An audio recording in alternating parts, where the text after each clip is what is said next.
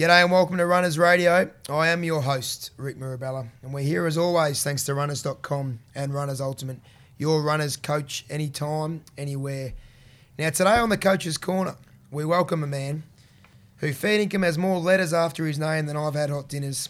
His passion, expertise and research interests lie in the area of neurophysiology of exercise, and he specialises in the technique of transcranial magnetic stimulation, or TMS, if you don't mind. Listeners, we welcome Dr. Dawson Kidgell. Thank you. That's a nice little wrap. Now, I know you've done 1,000 more things than that, but I just wanted to, I guess a lot of people in worldwide would know you for TMS. Dawson's been on, I'm not sure if he knows how many exactly, but he has been published so many times. How many times have you got? So 101 journal papers, written 2 books, writing a 3rd book, and 4 book chapters. So that you're getting an idea, listeners, if you are out of the research field of the kind of unit we're dealing with, just a very rare specimen. He knows a lot about a lot, and I've known Dawes for 4 or 5 years, and the conversations are always fascinating for me because a lot of it is over my head, and that makes me go to the research and try to read. But what Dawson usually writes, I try to take it in, but sometimes it is quite hard to anyone in any of our fields. So with Dawes today, he's just going to bring some of his research. We're going to start with TMS and other stuff into the applied field. So for you triathletes, you distance runners, you field sport athlete, Aussie rules, soccer, netball, and overseas in the power sports, which Dawes has done a lot of really good work with. You overseas fast twitch NFL type athletes. Dawes is your man, and he'll tell you why they're doing what they're doing in the lab, and it's always good from an outsider, like we all are as coaches and athletes, outsiders to what these professors do in the labs. But firstly, Dawes, let's just go back, just give me a 3-minute succinction on your last 25 years in the game, mate, and how you became purely buried in research, because you certainly didn't start out that way. You started in a very similar field to myself. So take me back to a young 19, 20, 21-year-old Dawson Kidgell, and then bring me forward to how we got here today. Sure, I could probably take you back further than that. So growing up, I've always been involved in sport and elite sport. My background's obviously in martial arts. And, you know, one of the important things in life, I guess, is to question things and don't just accept what people say. And that was sort of instilled into me quite early on through my sporting activity. And that made me question things. So from a very early age, from a sports science perspective, I got engaged quite early. You know, I even remember back in year 11 and 12 doing, like in VCE, doing your common assessment tasks on left field sports science, which was very unique at that point in time in the 90s. So it really emanated from there, which then drove me to do well in high school. And my goal was to get into sports science. And I did that. So I got into what was called human movement back then, which is now classically exercise and sports science. And during that period, I actually had some really good lecturers. And one in particular was Sally Clark, who was the head of physiology at the AIS.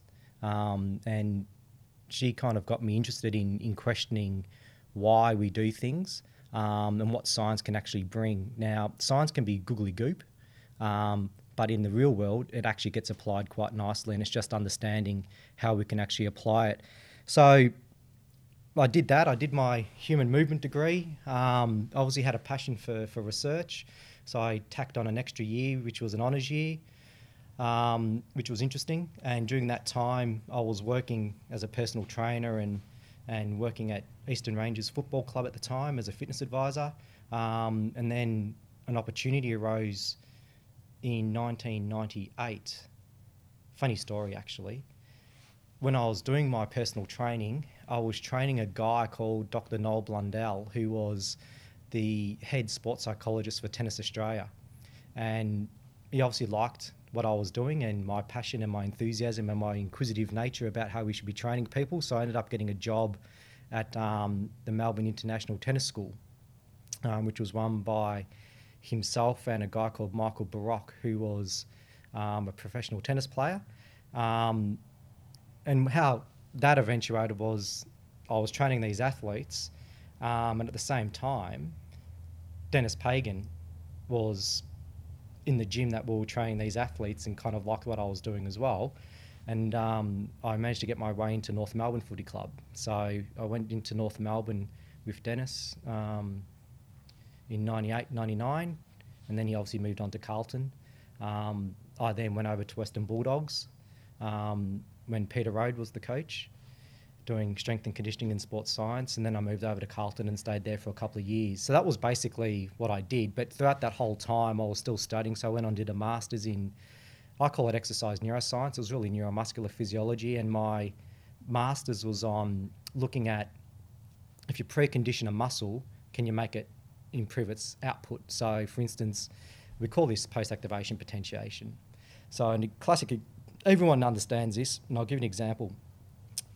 As a kid, you would have pushed against the wall or the bedroom door, pushed against the wall as hard as you could, lifted your arms, and your arms felt really, really light.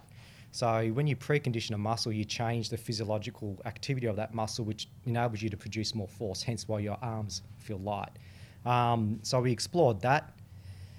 And the reason why we explored that is I have a real interest in strength. And everyone laughs at me because I travel all around the world and I do all these invited presentations on how we get strong. And everyone goes, well, it's easy, just lift heavy. Well, the reality is this.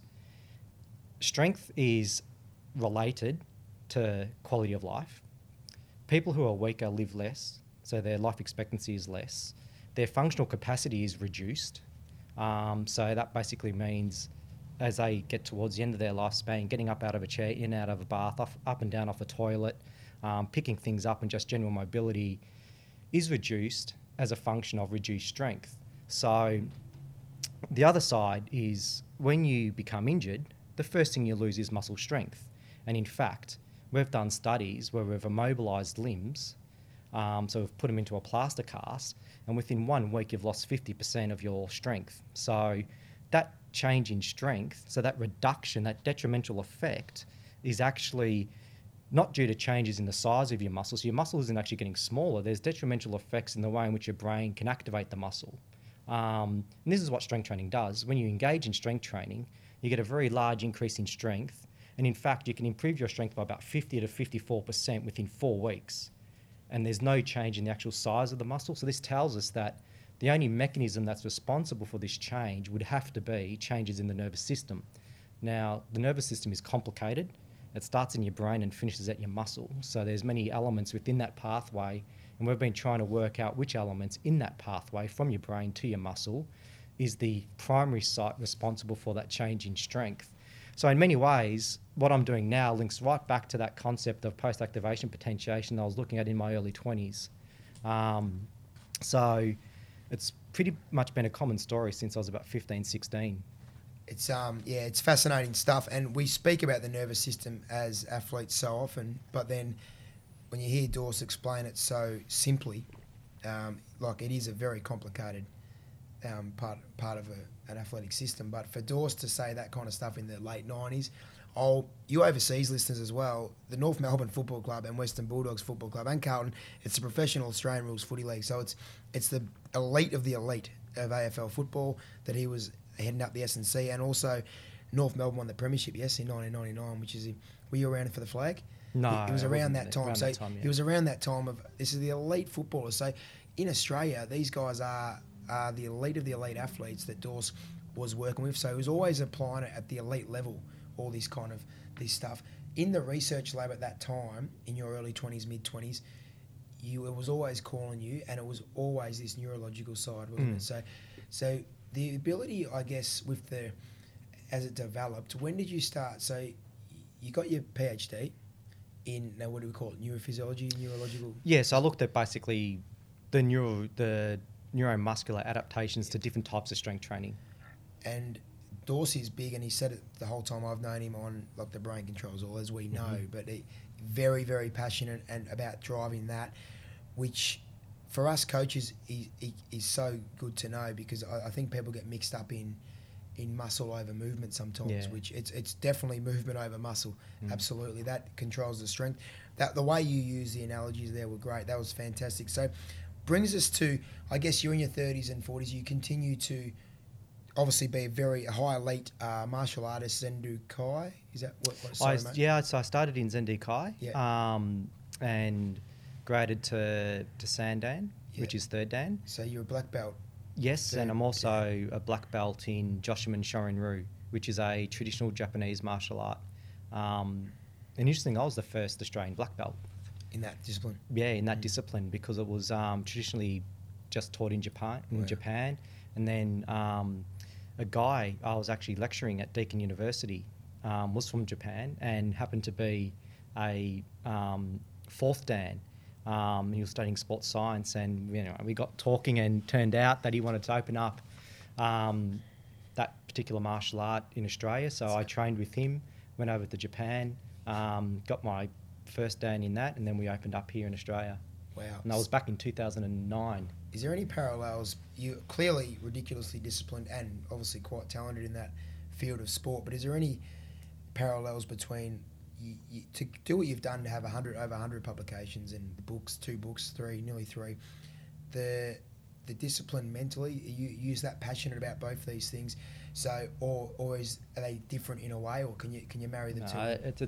It's directly related. Yeah. So in many ways, in martial arts, you're trained for attention to detail. You're trained to manipulate the smallest aspect of movement to gain the greatest outcome. And research is exactly that. So when you look at research and trying to answer a problem, it's what we call a deductive process. So you come up with an idea, and let's just use post-activation potentiation as an example. So the idea would be, if I did a heavy load squat, let's just say it was at 90% of my maximum repetition, so my 1RM, and then I did a vertical jump. For whatever reason, by preconditioning the muscle, you jump higher. So the hypothesis would be, what are the mechanisms that enable you to jump higher by preconditioning the muscle compared to when you don't? So you start doing a deductive process. So you start to think about, okay, so if I want to measure the nervous system, the outcome of a vertical jump is not a measurement of the nervous system. So it's not really telling us anything. So we need to then probe into, and maybe we start off at the muscle level. Well, what happens to the level of muscle activation? So we can stick little electrodes like they stick on your heart in the hospital, exactly the same. We stick them over the muscle, and we can measure the electrical activity. And what we tend to find is when you precondition the muscle, the resting electrical state is higher compared to if you hadn't conditioned. So for whatever reason, the input to that muscle, which comes from your brain, is increased. So therefore you must be able to activate the muscle more quickly, so you jump higher. So that's one way we could answer part of the question. Yep. But the other way is, I know that the brain sends messages to that muscle, so I can then I can actually record those messages through a number of techniques, and one of them would be transcranial magnetic stimulation. Which brings us to transcranial magnetic stimulation. Now, Dawes took great delight about a fortnight ago in chucking some, what do we call them, on my head. Well, we placed the... He thought it was a great joke. It's like a coil. Coils. Put coils on my head. I'd gone in for a separate issue, just to Monash University there, which is a great setup. And Dawes called me in. He goes, he thought it was Christmas. He could call me in and just experiment on me. He made my muscles move every left way. Controlled your brain. He controlled my brain. It was quite scarily fascinating all at one time. But onwards from that. So the TMS system, I'm fascinated by that, and I feel like our listeners will be as well, because if we listen to this podcast, you guys are fascinated in the way the human body moves. So tell me about when TMS started coming in, like when you guys started using it, and I guess over the last decade, where it's gone and what you're trying to, I guess, for people like myself and other coaches and athletes, how we can extrapolate that to put into training programs. So transcranial magnetic stimulation, loosely, is a non-invasive technique to measure how your brain cells that control movement behave. And this first came about in about 1980. So Baker and colleagues over in London, who are physicists, developed this machine. and realised that you could place this coil. It's just like a branding iron. So think of, cows and sheep that get branded with that hot sort of H butterfly coil. We can place that onto different parts of the brain, pass an electrical current through, which is magnetic because it goes through some magnets, and it basically stimulates your brain cells, and we get to actually control your brain. This has been used predominantly in medicine to treat depression. So there are now clinics all around Melbourne where you can get treated for depression by TMS, and they can put it over parts of the brain. So normally, near your forehead, which is associated with depression. They sort of zap you at about, when you hit the button once, it zaps you 5 times and sort of gets your neurons behaving the way they should be. What we do is we use just a single pulse, and we can measure the part of the brain that controls our movement, which is the motor cortex. So the motor cortex is really easy to find. It's actually on top of your head in line with your ears. So if you got your thumbs and put them on your ears and then put your middle finger on top of your head, that's exactly where it is.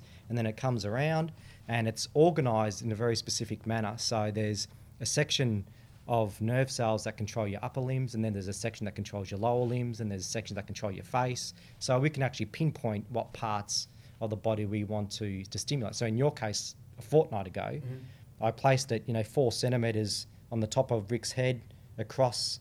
So he moved sideways 4 centimetres, and it innervated his elbow muscles, and his arm jumped.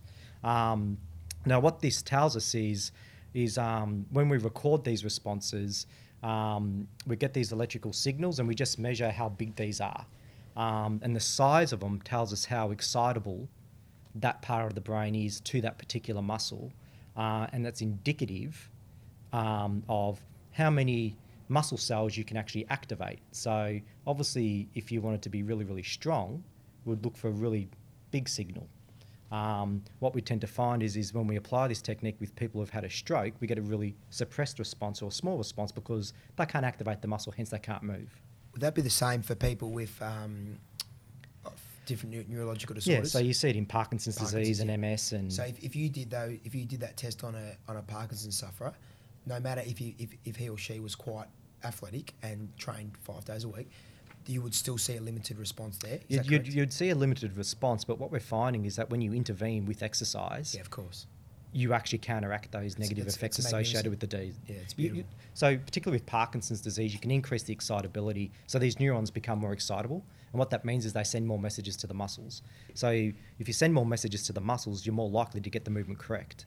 And what we find in Parkinson's disease is they have what's called blocking movement. So they'll be doing something and then they just stop midstream.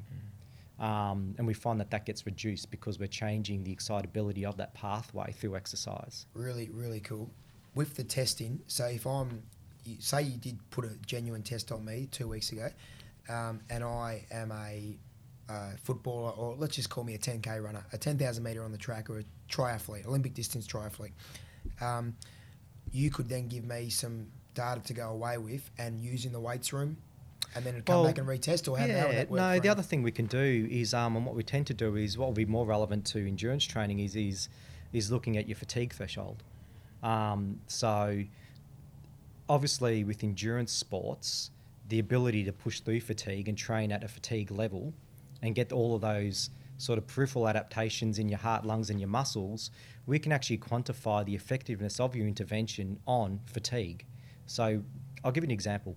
If I ask you to, you've all heard this, you're sitting on the farm, you're having a quiet beer, all of a sudden you see the tractor fall over and squash your kid. So you run over, you pick up the tractor, you chuck it 10 metres.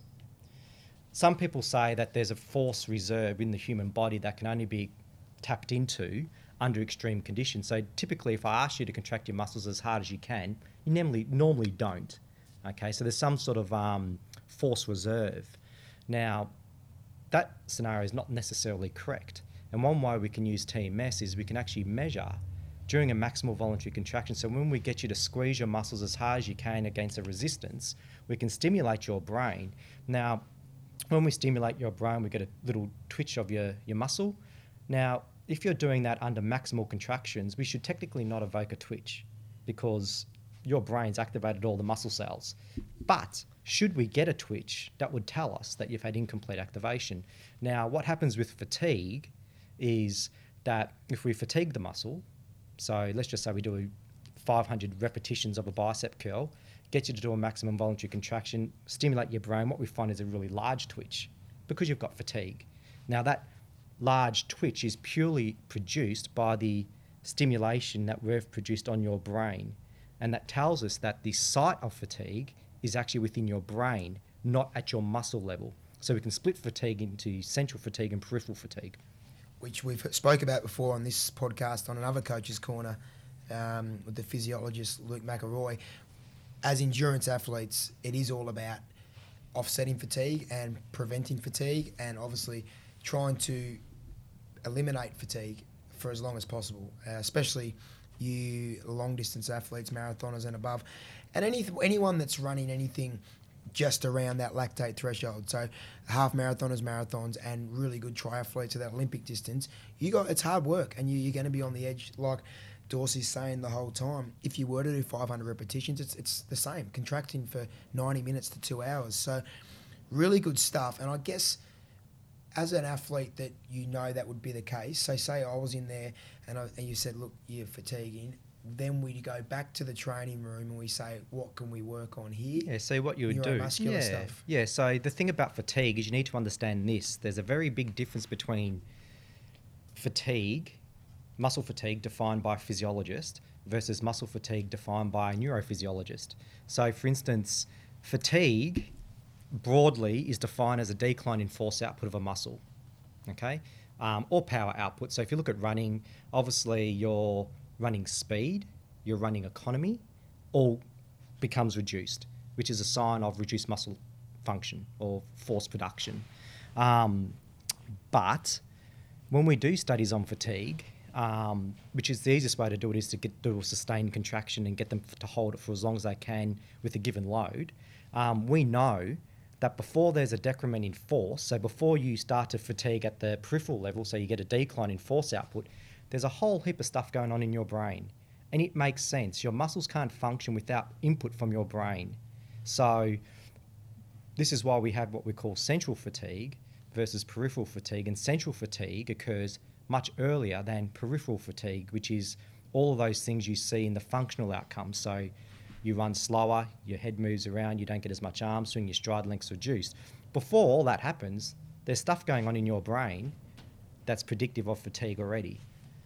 Can we marry that in somewhere to what we speak about? Like, I know this is getting with hormonal levels. I don't want to talk about the cortisol and all that kind of stuff, but is there, if an athlete has had a real bad week, or like just horrible, like lack of sleep, nutrition, whatever, emotional, mental strength, depression, anxiety, all these things, and then has to present for an A race on a Saturday afternoon on the track, that central fatigue, he'd be running a greater risk of, would he reach central fatigue at a quicker level, or is that totally different to the guy? So if he's got an athlete in lane 2 that's just had a really nice week, he's slept well, he's feeling good, everything's great from an emotional standpoint, is there a difference in their central fatigues, or am I going elsewhere? Well, no, there could be. And you could easily examine that. And if there's issues around anxiety and depression, there's going to be issues in neurochemistry.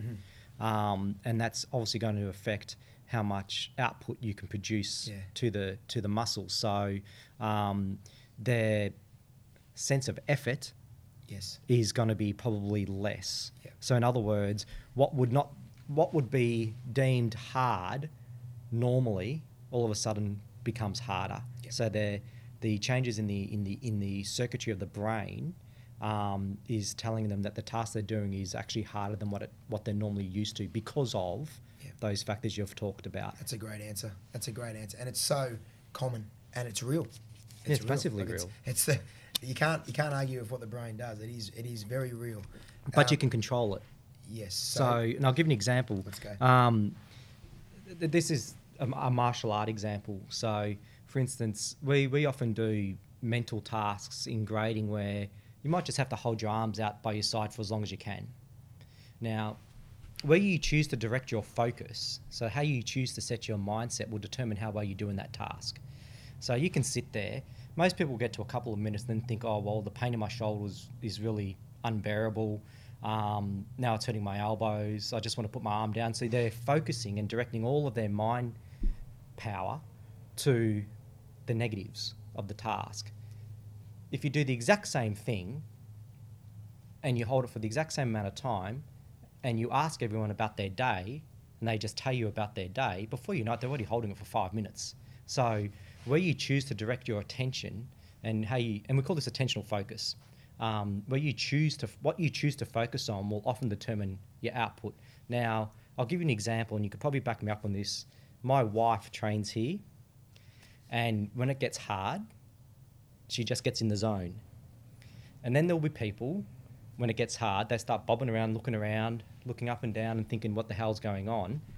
When you start to get to fatigue, you can push yourself that extra bit. And some people might be familiar with the central governor theory around fatigue. And what we know is... Oh, but in there, we've got an episode called The Central Governor in Runners Virtual and Runners Ultimate. So, I love all Tim Noakes' work from that era. So the point's this: if you look at central governor theory, if you remove feedback about what you're doing in a time trial, you actually go further. So my point's exactly the same. I can hold my arms out here. I can have really bad sleep. I can have a bit of anxiety. But at the end of the day, when it comes to race day, it's how you choose to use your focus. Mate. If you want to focus on the negatives, then the negatives take over. And this is exactly what central governor theory is. And we've done studies on time trialling and used TMS to actually quantify that. And what we actually did was we had a bunch of elite cyclists and we trained them, we tested them 5 days in a row, and they basically did a time trial. So they cycled at, look, I could be wrong here because it's going back a while, something like between 70-80% of their VO2 max. Yep. And they did that for 45 minutes, and then they did a time trial to fatigue. Yep. And what we did is we had conditions around Tim Noakes' theory of central governor, where we either gave them feedback on their peak power output, their heart rate and X, Y, Z, or we didn't. And we then stimulated their brain to the muscles that were cycling to work out, okay, if Tim Noakes' theory around central governor is actually a cortical phenomena, so a brain phenomena, we should be able to quantify that with TMS. And we did. So when you provide the feedback, now when you provide feedback, that goes into another side of sports science, which is called knowledge of results. So when you provide feedback during a task, you tend to do better. When you don't provide the feedback and you're relying on your own senses to predict what's going on, you tend to not do as well. So, and that's exactly what the central governor theory is. Mm-hmm. So often you'll hear coaches in hard training sessions yelling and screaming and kicking and bucking as a form of feedback to keep them going, because you need to have a stress to the body to get that adaptation at that high level. So it all kind of links in. It does link in, but it's all fascinating to why we do some of this stuff.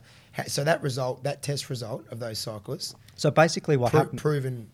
Yeah, so basically when you're getting the feedback, you can sustain your workload for longer because the part of the brain that drives those muscles becomes more excitable. So you have less inhibition. So when we have inhibition coming out of the brain, it actually shuts your muscles down. So what we find is that inhibition is reduced.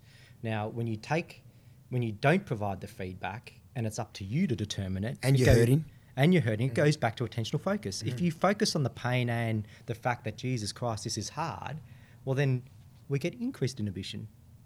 So good. There's ways in which you can manipulate it. And you can. And this is why Dawson's stuff is so good. And I knew that he'd be so good on here. Like, he has really made it simple for us to understand the whys. And how often do we say stuff like, don't wish the set away, like pretend like we're doing another 6 more. There's no need to... If we start wishing the time away, say you're in the middle of a mile rep or a 1,000 metre rep, and your wife is Ashlyn, who was our very first guest on the deep dive, by the way, listeners. And the thing about Ash, yes, she's physically talented, but mentally, easily one of the strongest athletes and people I've ever met, and also very relaxed. So there's lots of things, if you go back and listen to that episode, that you'll take out of her mindset to life is just phenomenal. And I think we ended up speaking about her mindset for half the app because she's just so... Look, she's inspirational, but it's not about that. It's about trying to learn from people like that. And he's a lady who has obviously done so much in academia as well, but not. We just spoke about her mindset half the time because to do, like, she swum the English Channel, she's done Rottnest, she wins every race. She just had a beautiful, congratulations, Dorse baby girl as well, and she's back winning races already just because she just gets in that zone or flow state or whatever you want to call it. But I think it's more of a zone than the flow. I think we can talk about flow another time, but I'll get you on that for that later. But this thing that Ashlyn can just sit on her pain threshold and just sit and sit and sit, because it's not a chore, it's not another stressor. Well, it's also, and the mindset's this: it's not forever. That's the first thing. And people get tied up with, I'm looking here, nothing's forever. Don't clock watch. So you don't need to think that it's going to be forever. You just need to think, can you do the next second? And if you can do the next second, then you say, well, can I do the next second? And it all comes down to what your brain is capable of doing. And hence why TMS is a really good tool to work out what your mind is actually doing and how it's affecting the function of your muscles. Apart from, there's the universities and they put these kind of testing out for age group athletes and that, or is that more of obviously we can go and get our physiological stuff done, like very easily, a lactate threshold, our VO2 max.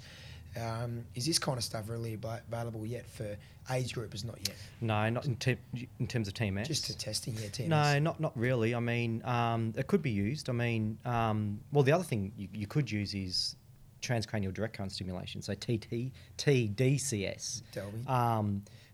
So with TMS, what you could conceivably do is work out how effective an intervention is in terms of the neuromuscular system. So if you just like, doing a time trial to see if you've gotten fitter, we can then work out how the nervous system's adjusted as well. Cool. But the other thing you could do is actually, during your training, is apply low-level electricity through your motor cortex while you're doing the training. While training? Yeah, so there's a technique called transcranial direct current stimulation.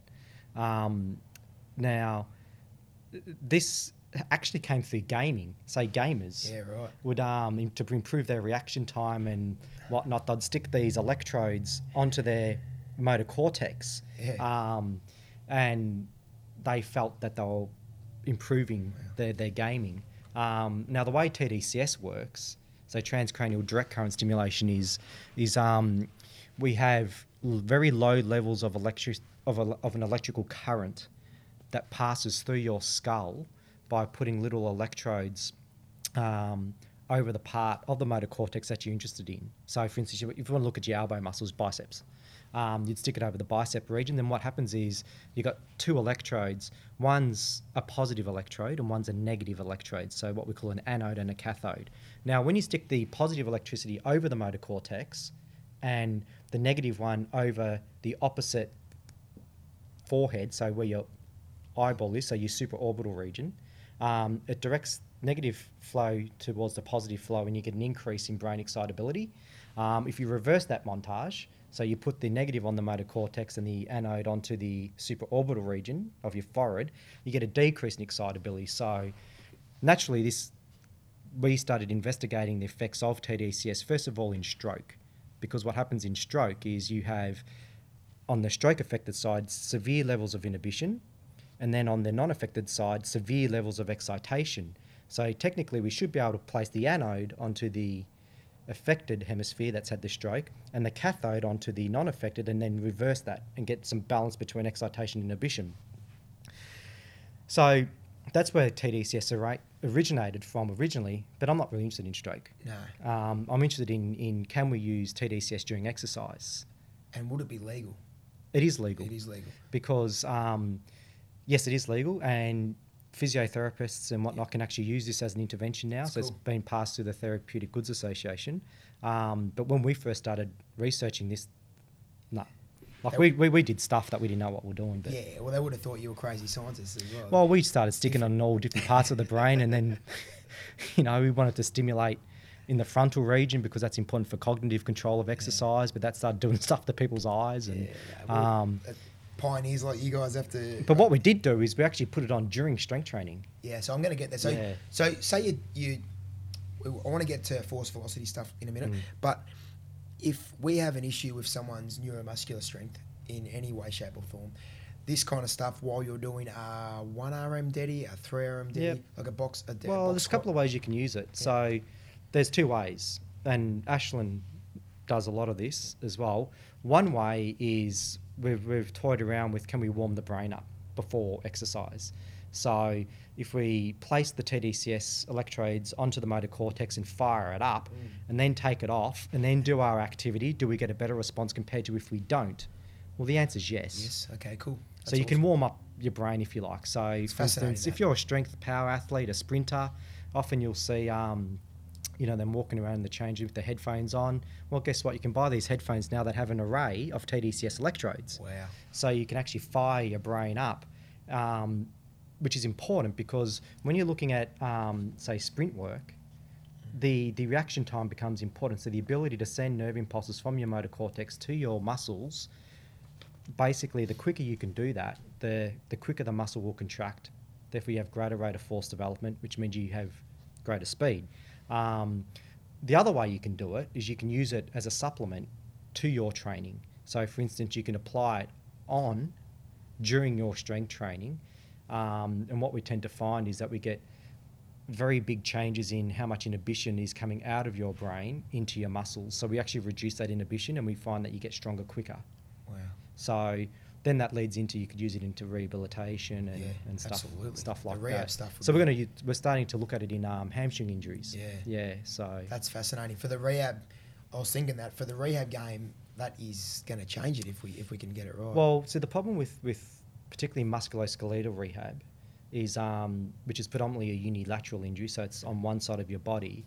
When you have to undergo periods of mobilisation or limited use or whatever the case may be, going back to my first point, you're going to lose 50% of your strength real quick.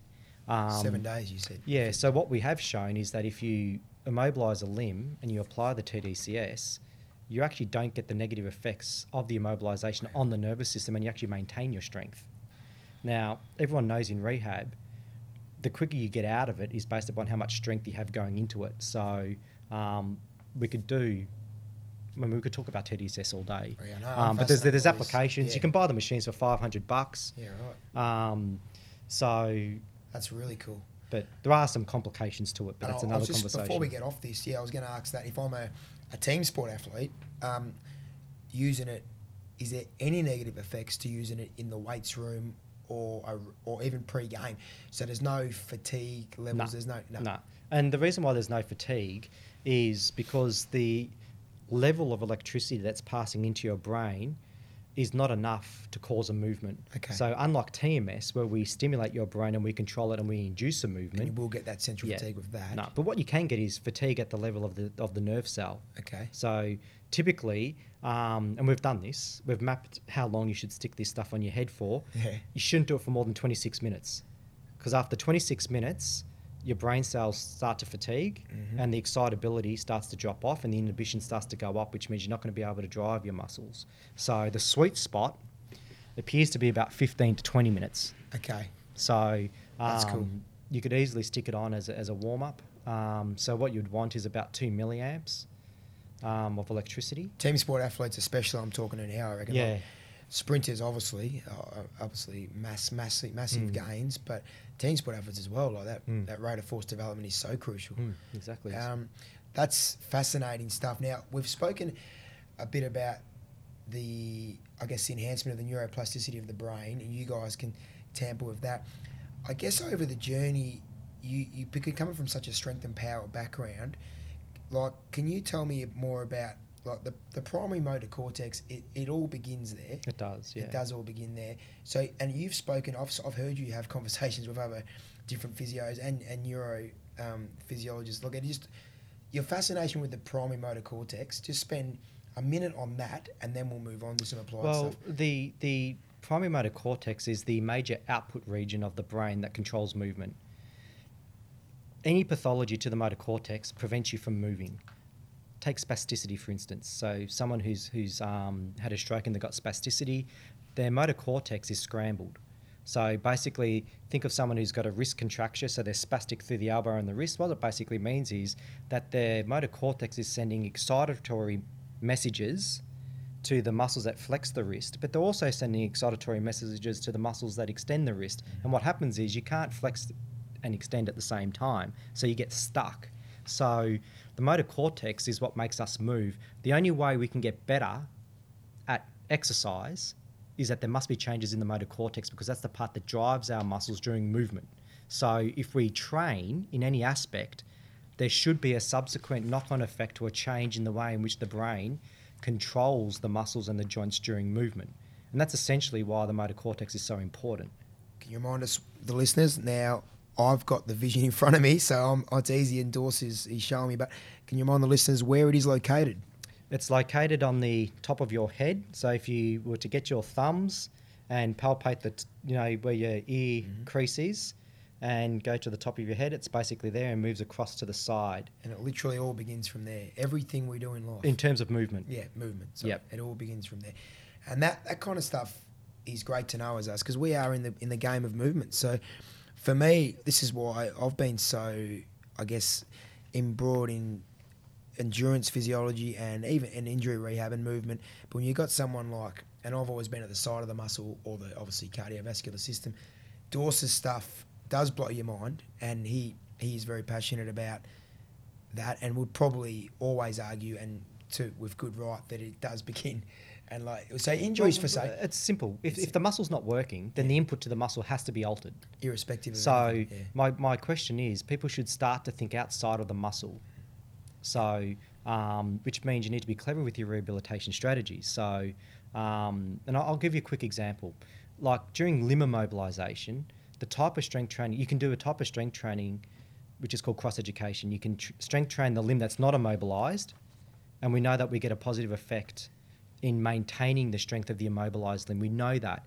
But the question is this: what type of strength training should you be doing to actually get that? Yeah. Now, and it's basically heavy load strength training, self-paced. So you determine how quickly you want to do the repetitions.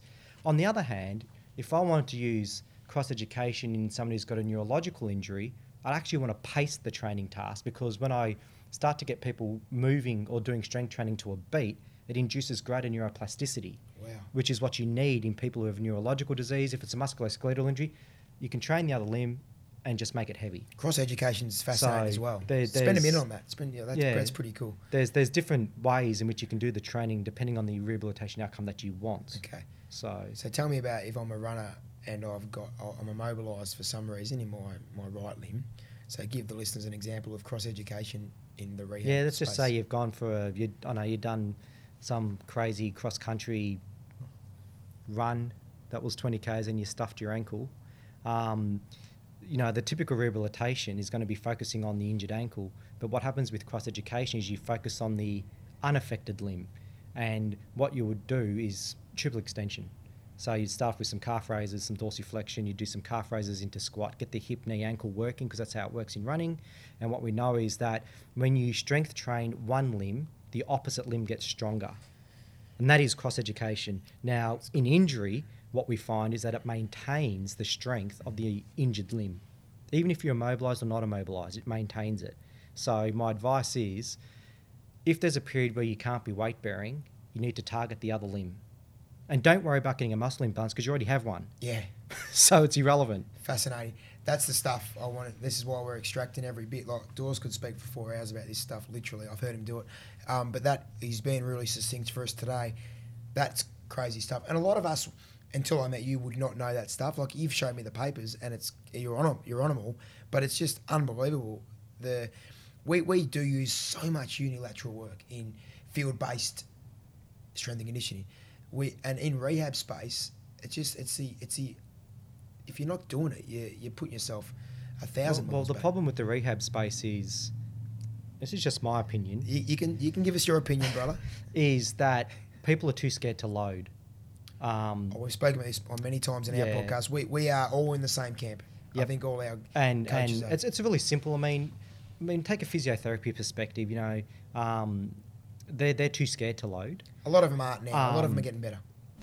and they want clinical guidelines. Mm-hmm. They want to know what the guideline is for a particular injury and how you should load it. My argument's this: if I get a fat 45-year-old divorced, depressed man who's borderline diabetic, and I do a strength test and I realise, okay, well, given the normative data provided by Exercise Sports Science Australia, he's weak. My job's to strengthen him. So the principles are going to be follow the principles and guidelines for getting people strong. If I get someone who's done a run and they've injured their knee, let's say they've got a pre-patellar fat pad issue and they've been told, just relax, load the other limb. Do it through cross-education. Like the principles are the same. If you have muscle weakness, it doesn't matter what the injury is, your job's to get it stronger. So the principles should be the same. The only thing that changes is how you pull up after each session. And that's where your clinical diagnostic skills come in. There's no recipe, there's no magic numbers, but the numbers are lift heavy, get strong within reason. You've heard it so many times from us before, and that's from one of the preeminent experts in the world telling you that, listeners. That is legit. And it's not a square peg for a square hole, and No. it's certainly not wrapped up in a tiny little present with a nice bow on top. Sometimes it's a square peg for a round hole. Correct. And it will work if you continue to load, because it's the only way to get better.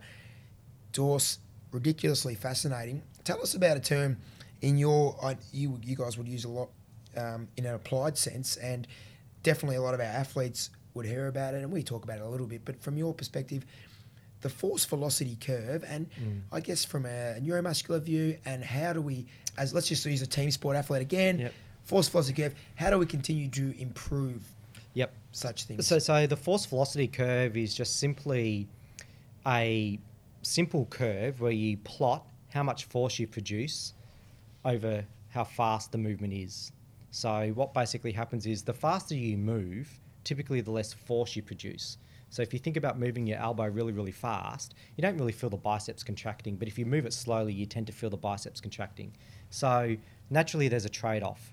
The faster you want to move, say for instance in a bench press or bicep curl, the actual less muscle force you produce. Now that's not ideal, because when you look at team sports that require speed, strength, power, endurance, what you want is a combination of being able to apply a maximum amount of force in the quickest period of time. So if you could imagine that curve, so we've got force on the y-axis, which goes to the sky, and the x-axis, which runs down the bottom horizontally. And let's just say that the x-axis is velocity and the y-axis is force. You could imagine if there was a high amount of force, what you tend to get is a low amount of velocity on the x-axis. But as you move across the spectrum on the x-axis, the more velocity you have or speed, the less force you produce. Now, the whole idea of strength and conditioning is to actually move that curve to the right. So that means you can produce more force more quickly. And that's what strength training does. Now, the question is, how do you train it? Now, if someone came to me and said, my sprinting coach or my basketball coach or hockey coach or whatever it was, AFL coach, says that I'm lacking power, can you train me? I could say yes. But my first question is going to be, how quickly do you want it? Because in my opinion, the only way to improve speed strength is to periodise it based upon the principles of the force velocity curve. So what that means is you need to understand the curve, you need to understand the force component, you need to understand the velocity component, and then somehow you need to be able to combine the two together to actually push it. So it goes back to understanding power.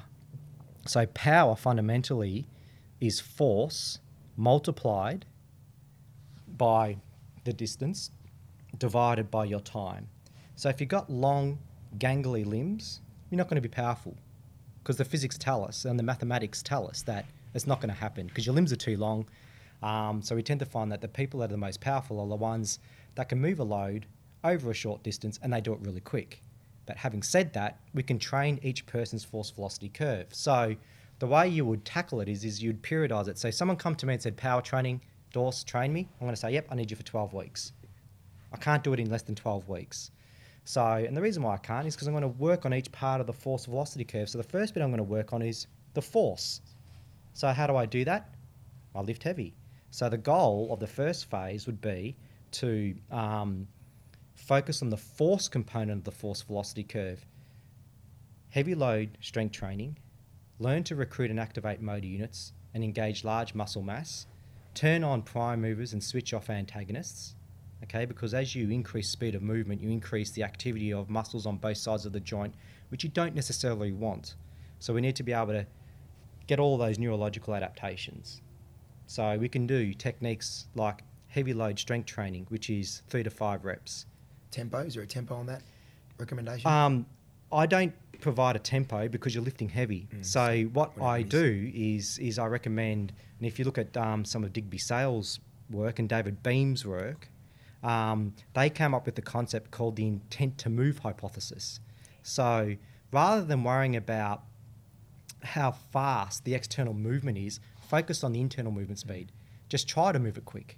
Get the rapid onset, recruit, discharge the motor units, have good technique, get that neurological response.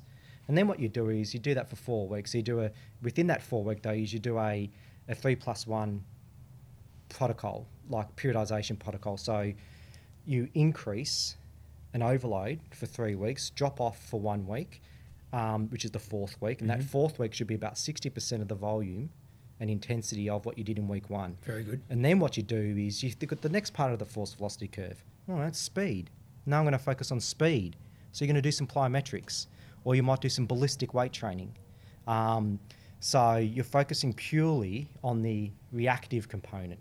With that phase, Dawes, and you are the speed and power expert possibly in the nation, would you like obviously longer recoveries because you're doing the recoveries? So well, it depends. Tell us about that. It depends.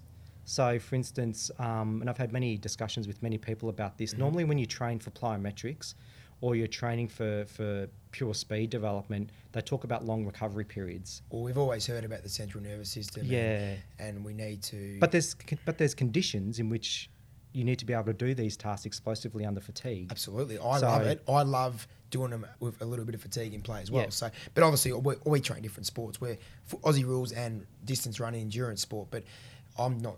Yeah, if we're talking to a NRL athlete, for example. Yeah, or even basketball. Yeah. Like if you look at basketball, let's say it's the grand final, it's the NCAA Division 1 grand final, there's, 1 minute left and you're 1 point down. I'm guaranteeing the team that can be most reactive and most plyometric is probably going to get up and win. Under fatigue. That's so at some point, I understand. you need to do some of this under fatigue. But technically, when you're looking at the force velocity curve, we're going to do it in a fresh state. Yeah, that's a great answer. So the other way you can do this training is through ballistic strength training. So ballistic strength training is where you release the implement. So you might use 30 to 45% of your 1RM, and you might do like bench throws. Yep. Now the benefit of that is two benefits. Traditional power training, which is typically 30 to 45% fast movements, to me doesn't really equal power, because power is force plus velocity. So all you're getting is the velocity component, not necessarily the force component. So one way around that is to do ballistics. Now the benefit of that is you don't get a detraining effect at the end range because you're releasing the implement. So they've done studies on a bench press that when you use 30 to 45% of your 1RM and you do it as quickly as possible, over 50% of your movement, your brain's trying to decelerate because you're too worried about hyperextending your joints. So if you release it, you get the full range effect, but also ballistic training requires you to catch it. So force, as you catch, you get an increase in force because the bar's coming down, so there's an element of speed. So the eccentric load's actually a lot higher. So that's quite specific. So you could do that. And then that's very good. So you do that for 4 weeks, and then this is the trick. You do a block of, you can call it post-activation potentiation training if you like, or complex training or contrast loading. And what you do is you look at the force velocity curve and say, okay, well, I need force and velocity, so I'm going to put strength training and plyos together. And what you do with complex training is you perform a resistive exercise that biomechanically complements the reactive plyometric exercise that follows in a superset fashion. Now, most of the literature will say that the heavy load squat or the heavy load resistive exercise shouldn't exceed probably 5 repetitions. I think 3 is about the sweet spot. So you might do heavy load squats, rest for say 10 to 50 seconds, and then do a whole heap of jump squats, so 10 to 12. And what you're doing is two things. One, you're adhering to the mathematics of the force velocity curve. You've got the force component, which is your resistive, and then you've got the reactive velocity component, which is your plyos. But the other thing you're doing as well is that the heavy load resistive exercise actually primes the nervous system to enable you to do the plyometrics effectively. So one thing that's really important with plyometrics is you've got to reduce your contact time, or what we call the amortization phase. Now, when we precondition the muscle, we reduce that contact time because there's greater reactivity in the muscle. So you actually get a better plyometric response. And all of a sudden, this whole force velocity curve starts to move. Yeah. But it takes time. We go back to what we started with. Exactly the same as what we condition, started with. your arms feel light. Yeah, exactly the same as what we started with 50 minutes ago. But I wanted to finish on the force velocity curve because Dorse is one of the, he explains it so well. And what we do in the weights room, what I've done for 15 years with all these thousands of athletes, has tried to marry in a lot of Dorse's stuff from the literature and I guess apply it, and that is textbook. And if you can do that with as an individual listening at home now, to say, well, I know I need to create force, I need to produce force faster, or I need to get in the weights room and possibly give yourself a little mesocycle, 12-week little, even a bigger cycle. You make it 6 months, you could do this for 6 months. There's nothing stopping you. But I think the bigger thing to take out of that, if you can rewind that over and over, the last 6 minutes, or everything he said's been fantastic. But that's fantastic for any athlete. Doesn't matter who you are. And if you are a marathoner, you need this as well. Obviously, we can manipulate it in there, but you need to be doing this kind of stuff. And think of in terms of endurance. Like I think of endurance just as a bunch of repeated stretch shortening cycle movements.